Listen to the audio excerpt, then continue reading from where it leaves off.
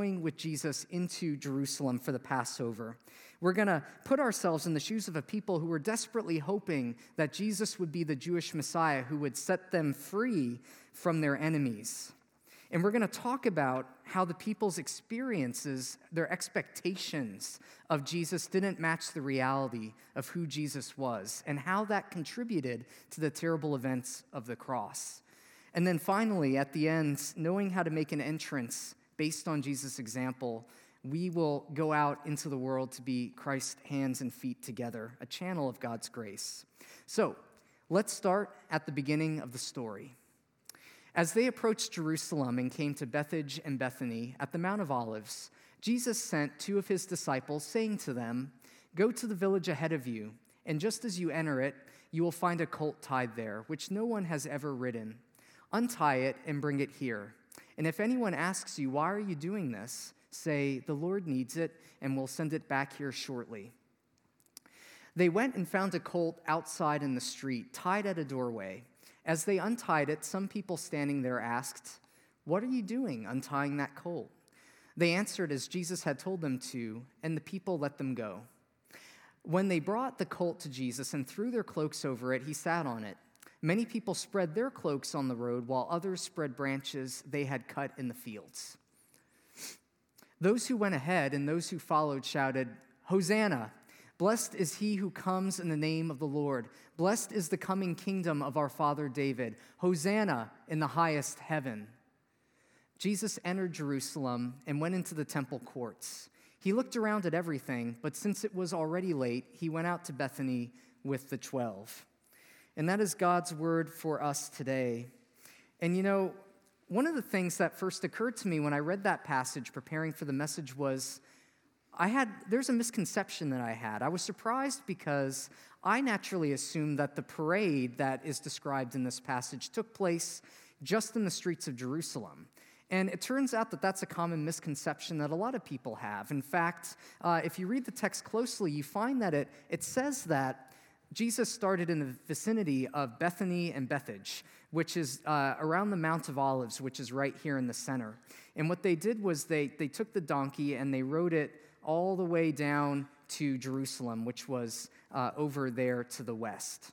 And so Jesus takes this trip from Bethany and Bethphage all the way to Jerusalem, which actually, you can't really tell, there's no dimensions on this map. It's not that long of a distance. So it's not that long of a distance at all. But, you know, during that journey of traveling there, more and more people were joining the parade as people spread their cloaks in the road and waved palm branches around. We don't know how large the crowd was, but it was a significant enough event that it was reported in all four of the gospel accounts. This is the official beginning of the story of Jesus last week, the Passion Week, in each of the gospels. So it's an incredibly important event. Now, I read an interesting story in one of my commentaries when I was preparing the message, and the author of the commentary traveled to the Holy Land, and he was staying in the Mount of Olives on the far side from the city of Jerusalem. And one day he was eating lunch at a cafe. All of a sudden, he heard these shouts. He heard shouting, and it scared him. He didn't know what was going on. His first thought was there was some kind of an attack, that there was some kind of violence that was going on just a little ways away. The waiter notices his expression and comes up to him and says, No, don't be afraid, and explained to him that what he was hearing wasn't the sound of commandos, but the sound of pilgrims who had just crossed the Mount of Olives and caught their very first glimpse of the city of Jerusalem. Let's get a picture of it up here. Now, this is a modern picture of the city of Jerusalem, what these pilgrims in the story might have seen.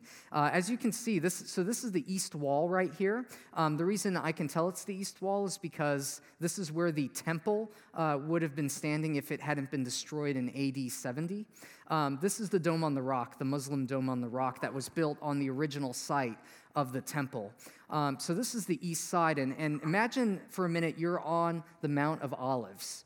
Imagine you're up there and you're seeing this for the very first time. Now, I mean, it's pretty striking to see it on these images, but imagine being there in person. And it occurs to me that, this custom of singing, of shouting, was something that carried from Jesus' day all the way to the modern day as well. I mean, it was custom for people as they came down the Mount of Olives on the east side for them to sing praises to God. And as they entered through the gates of the city to shout hallelujah to God's name. And so I tell you that story and I show you that picture to share with you a detail that's missing from Mark's account that we can find in the Gospel of Luke, chapter 19. And it reads, Jesus was near the city and ready to go down the Mount of Olives. The many people who were following him began to sing with loud voices and give thanks for the powerful works they had seen. There's a reason why the people were singing. There's a reason why the people were shouting. They had seen how God worked in Jesus' life through the healings, through the miracles, and they wanted to catch a glimpse of this chosen one, of this Messiah that they had long hoped for. And that's the reason that we gather week after week, isn't it? It's because we've seen something incredible, something that we can't otherwise explain. We have a reason to gather here and worship God for who God is and also for what God has done for each and every one of us. Like Jesus himself and all the people that traveled with him on that very first Palm Sunday, the people were pilgrims. They were on a pilgrimage. And what is pilgrimage all about? Pilgrimage is a time of preparation. Pilgrimage is a time of preparation. You see, every step Jesus took was preparing him for what was to come. Every step he took was preparing him for that final week that he had in Jerusalem, for the cross, and for what was to follow. Now, if we want to fully understand what's going on in this story, we have to ask several questions. And whenever I get up here, I love to ask questions of the story. And the very first question that we're going to ask is simply this: why a donkey? Why was Jesus riding on a donkey? I mean, first of all, he wasn't that far away. Like I said before, Bethphage and Bethany wasn't really that far from Jerusalem. He could have walked. That's what the rest of the crowd did. But he chose to ride a donkey. And I think the reason why that's important is that Jesus is often far more intentional than we give him credit for. That Jesus did it on purpose. And the reason why is because riding on a donkey was a symbolic act that went all the way back to King David. It went all the way back to King David, a symbolic act. But not only that, it was also a fulfillment of prophecy. It was a fulfillment of prophecy. Now, I'll explain a little bit about the donkey in a second, but I want to draw your attention to the 6th century prophet Zechariah, who wrote these words about Jerusalem's coming king. Rejoice greatly, daughter Zion. Shout, daughter Jerusalem. See, your king comes to you, righteous and victorious, lowly and riding on a donkey.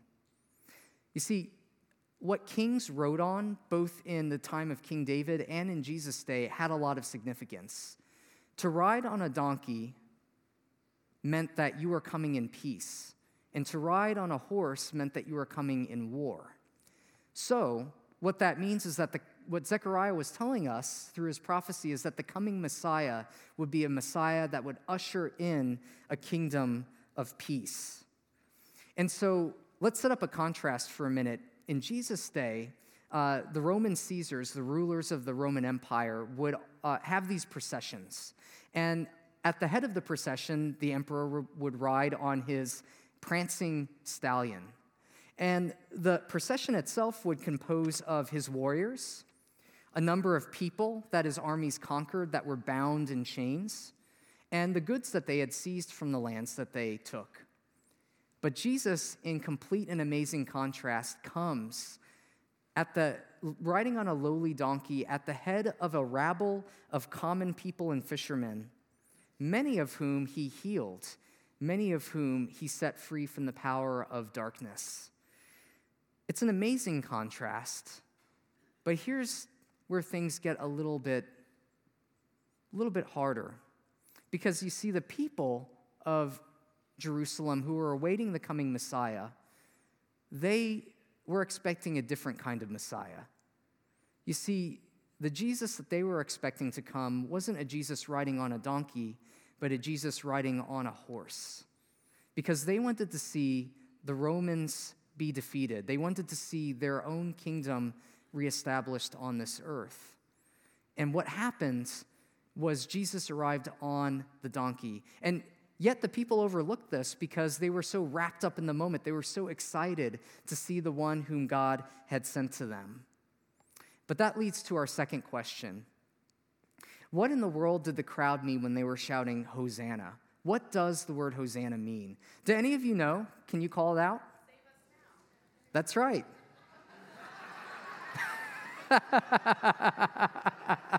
Well done. Save us now. Save me now.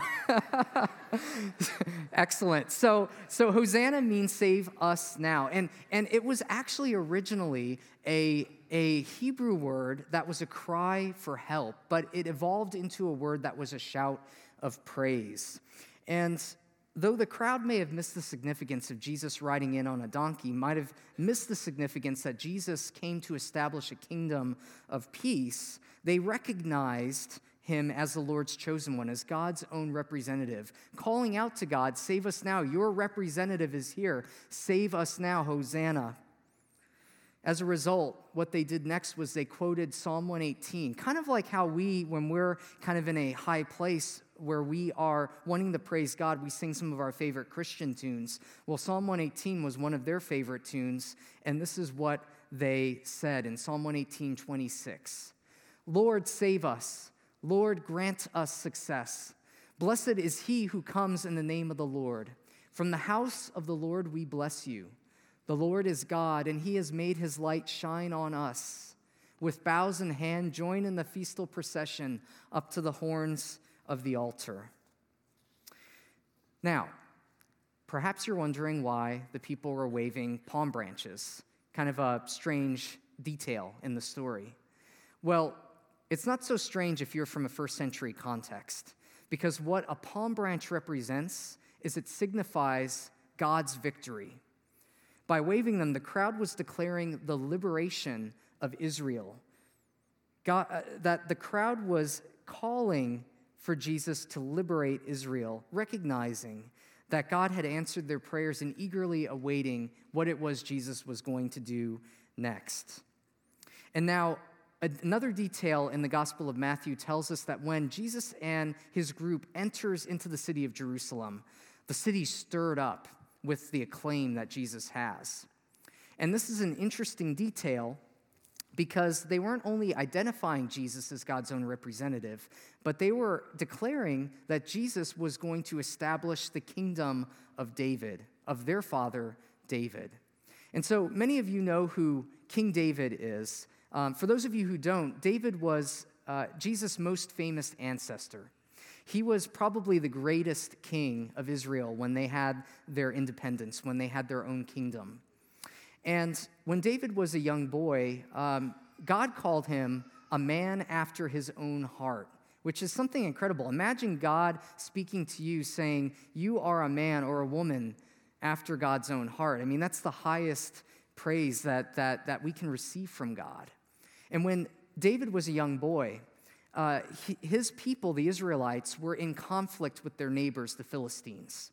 And what happened was every morning, the Israelite and the Philistine armies would come out, and they would square up against each other on the battlefield. But they wouldn't fight because the Philistines would send out their champion, who was named Goliath. This guy was over 7 feet tall. He was huge, and nobody wanted to fight him, and yet he was mocking Israel. He was saying, send somebody out who will face me, and let's settle this. Let's see who the best nation is, whose God is stronger than the other. And so David gets this call to face down Goliath. He has confidence in God. And what he does is, before he goes to face Goliath, he meets with the Israelite king at the time, King Saul. And what Saul does is something very interesting. Saul dresses David in his armor. He puts all of his armor on David, and he puts a sword in David's hand. And David takes a few steps with this armor on and with this sword in his hand. And then he hands the sword back, and he takes off all the pieces of armor. And he ends up going out into the battlefield with just the clothes on his back, a staff in his hand, a sling in his other hand, and a bag of stones on his belt. Now, this is important for this reason. You see, what makes David a man after God's own heart is the fact that he was true to who God created him to be. You see, he realized that if he went out to fight Goliath trying to be King Saul, that he would have been defeated and that his people would have been lost. He was true to who God created him to be. And this is what God wants for each of us, to be true to who God has created us to be. You know, this is why so many followed King David. That's why so many looked to Jesus in Jesus' day. As one in whom God was clearly working miracles and the descendant of David, the crowd was identifying Jesus as the long-awaited Messiah, the one for whom they were waiting, a man after God's own heart. But this was dangerous. This was dangerous because the crowd that came with Jesus into the city that day, that parade, wasn't the only parade that came to the city on that day. There were two other parades. You see, people were traveling to Jerusalem from all over Judea and Galilee. Some estimates say there were tens of thousands of people in the city. Other estimates say there were hundreds of thousands of people in the city of Jerusalem for the Passover, which was the celebration of God's liberation of Israel from Egypt as they crossed the Red Sea and came into the Promised Land. This is Israel's salvation story. And it's a significant story for the gospel story because what God is about to do is something that will free all people in all time from the power of sin and darkness. Let's go ahead and get a picture up on the screen here.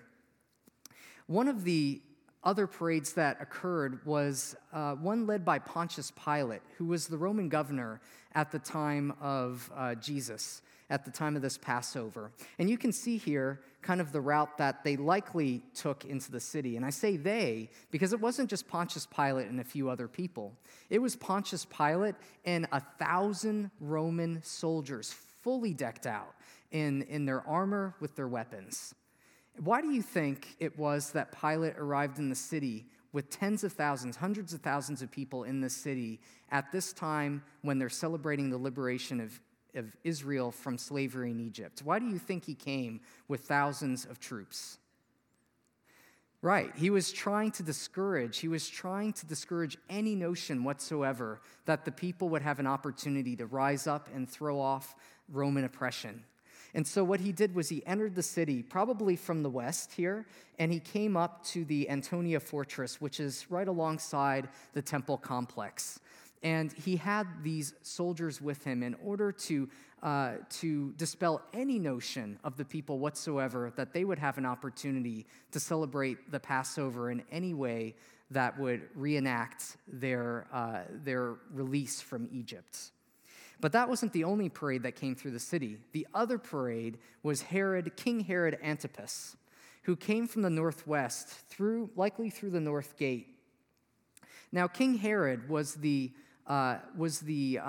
established by the Romans as the Jewish puppet king. He really didn't have a whole lot of power. It was really the Romans that held the reins.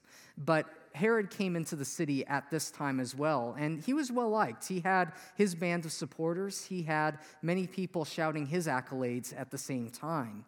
Now, looking at all these parade routes, these three different parades going on, I think it's important because we have to know that this activity caused quite a considerable stir in the city among a people who remembered the liberation of Israel from Egypt and longed for Jesus, for the Messiah, to do the same thing for them.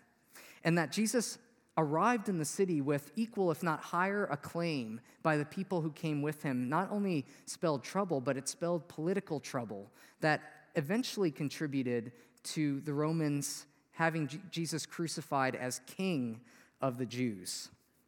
Now, to better immerse ourselves in the scene, let's put up a picture of what the first century Jerusalem might have looked like in Jesus' day. This is an imagining. It's a pretty striking image because it looks like, they had a helicopter, or something above the city and they took this picture. But you can see here, this is the east side of the city with the temple and the Temple Mount right there. Now, this structure over here, which you probably won't be able to see too well, but this is the Antonia Fortress I mentioned. So when Pilate came into the city with his supporters, he came all the way from the west, worked his way through the city, came alongside the temple wall here, and entered through into the Antonia Fortress.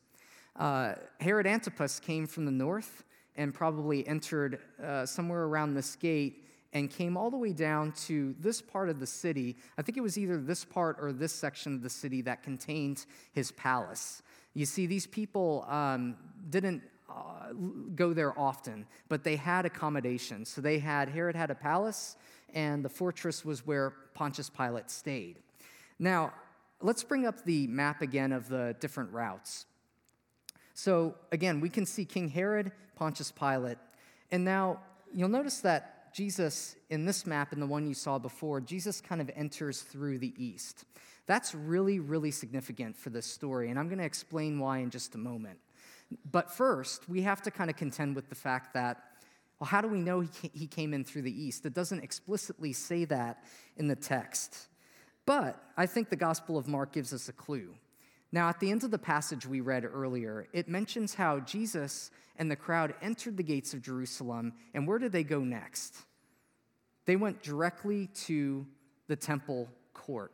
And as you can see again, if this is east, so north and east, the temple is right on the east. And so it makes sense that they went directly to the temple. It also makes sense because we know they were coming from the east because Bethphage and Bethany are east of the city. And so it just makes a lot of sense that that's where he came from.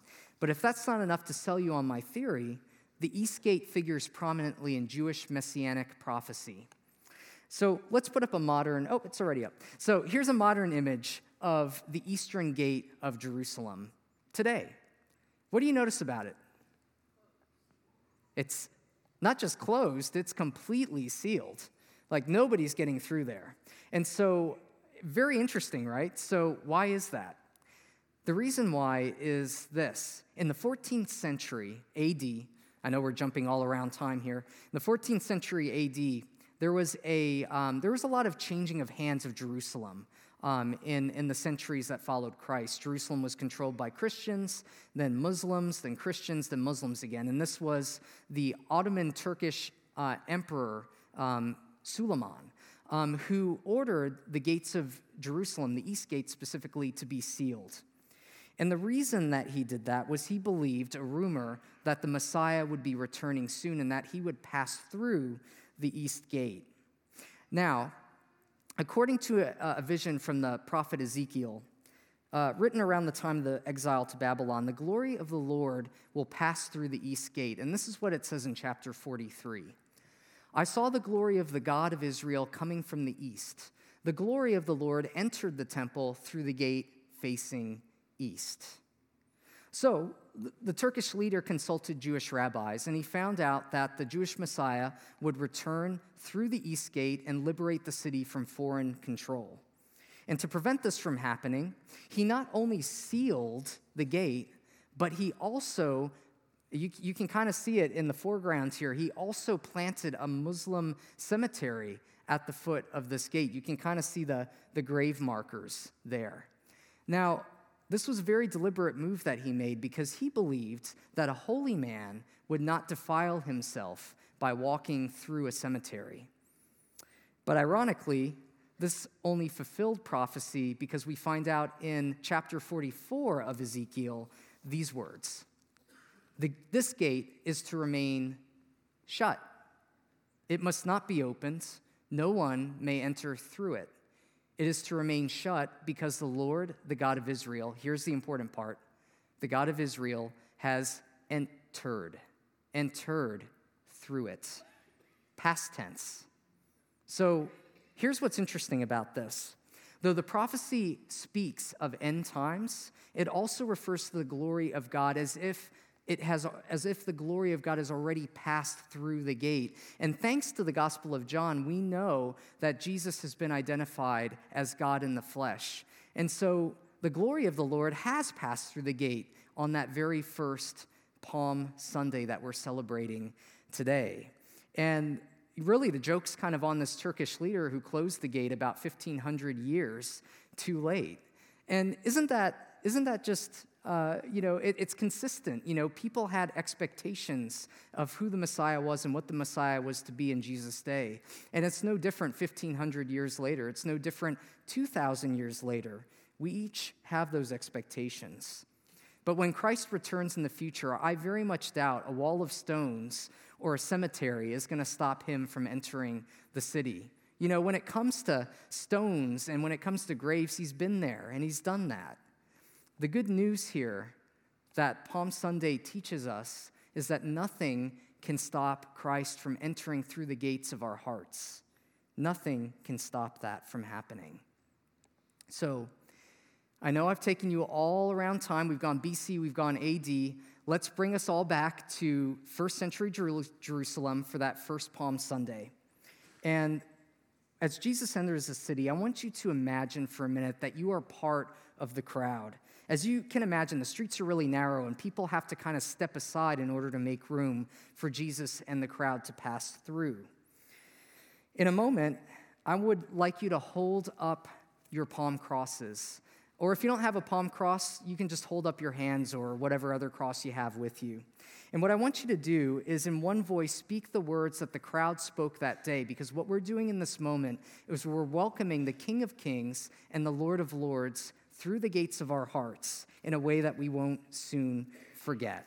And so the scripture is up on the screen, and let's say it on 3. 1, 2, 3. Hosanna, blessed is he who comes in the name of the Lord. Hosanna in the highest heaven. Again, Hosanna, blessed is he who comes in the name of the Lord. Hosanna in the highest heaven. What do you expect when Christ comes through the gates of your heart? The people joining in God's praise that day got a lot right. They knew that God was working in an incredible way through Jesus. But there was a lot they got wrong as well.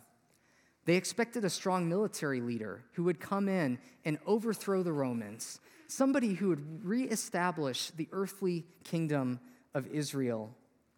They certainly didn't expect Jesus as the Messiah on the very next day to go into the temple courts to overturn the money changers' tables and to challenge the Jewish religious establishment.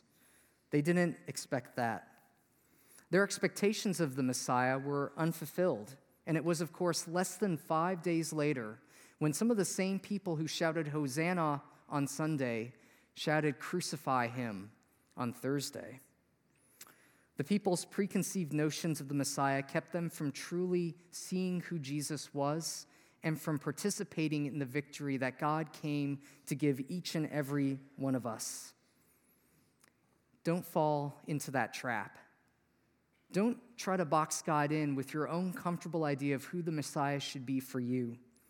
Every time we do this, we put Jesus to death in our hearts. Always remember that the same heart that shouts Hosanna in one moment is more than capable of shouting crucify him in the next. What we need is to know him. And if you want to know who Jesus really was and who he really is, you look no further than what he said at the beginning of his ministry in his hometown of Nazareth. Let's check it out in the Gospel of Luke. The Spirit of the Lord is on me, because he has anointed me to proclaim good news to the poor. He has sent me to proclaim freedom for the prisoners and recovery of sight for the blind, to set the oppressed free, to proclaim the year of the Lord's favor. Jesus never said he was going to free the people from Roman rule. He never said he was going to reestablish an earthly kingdom. Instead, God was working salvation for us from the forces of sin and darkness in this world, the forces that go beyond what we can see, that drive a lot of the evil and the hate that we experience in this world.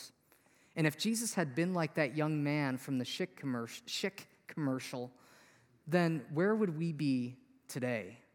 But instead, he was like his ancestor David, who refused to wear the armor of Saul. He stayed true to who God created him to be. And that caused people around him to ask this question: who is this? Who is this guy named Jesus? And this is the same question that we ask today and spend a lifetime answering. It's the same question that people will ask when they learn that you are a Christian. Who is this? Because they'll watch you to see what you do. Some already have an idea of what it means, and frankly, it isn't necessarily positive. But the good news is that when we recognize God for who he really is and accept Jesus as the humble servant in Isaiah's prophecy, the Holy Spirit will do a work in our lives and in our hearts so that the world would recognize Christ at work in us. Paul wrote this in his letter to the Romans: "Do not conform to the pattern of this world, but be transformed by the renewing of your minds. Then you will be able to test and approve what God's will is, his good, pleasing, and perfect will." The more we try to be like somebody else, mirroring the culture, the less people will see Jesus working in us. Scripture teaches us that we must be in the world, but not of the world, pointing to a greater reality that is yet to be.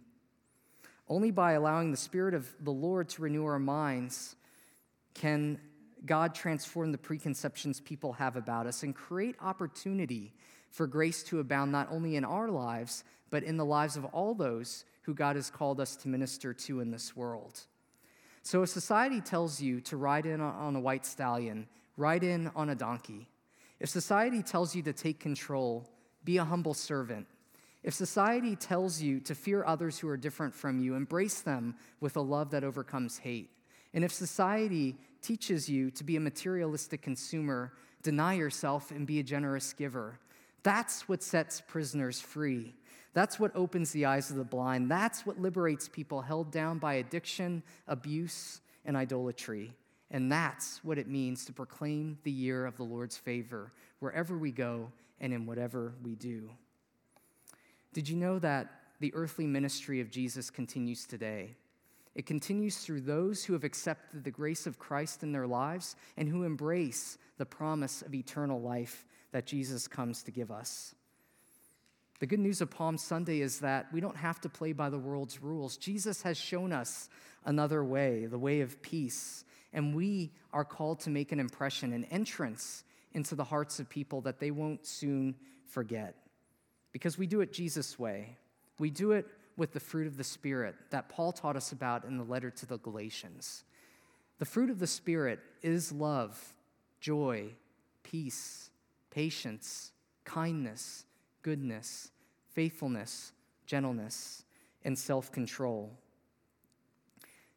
We do it Jesus' way, by loving all the people we come into contact with, by having faith in God's promises for us, and by hoping that the promises of God would be fulfilled, that his kingdom would come on earth as it is in heaven.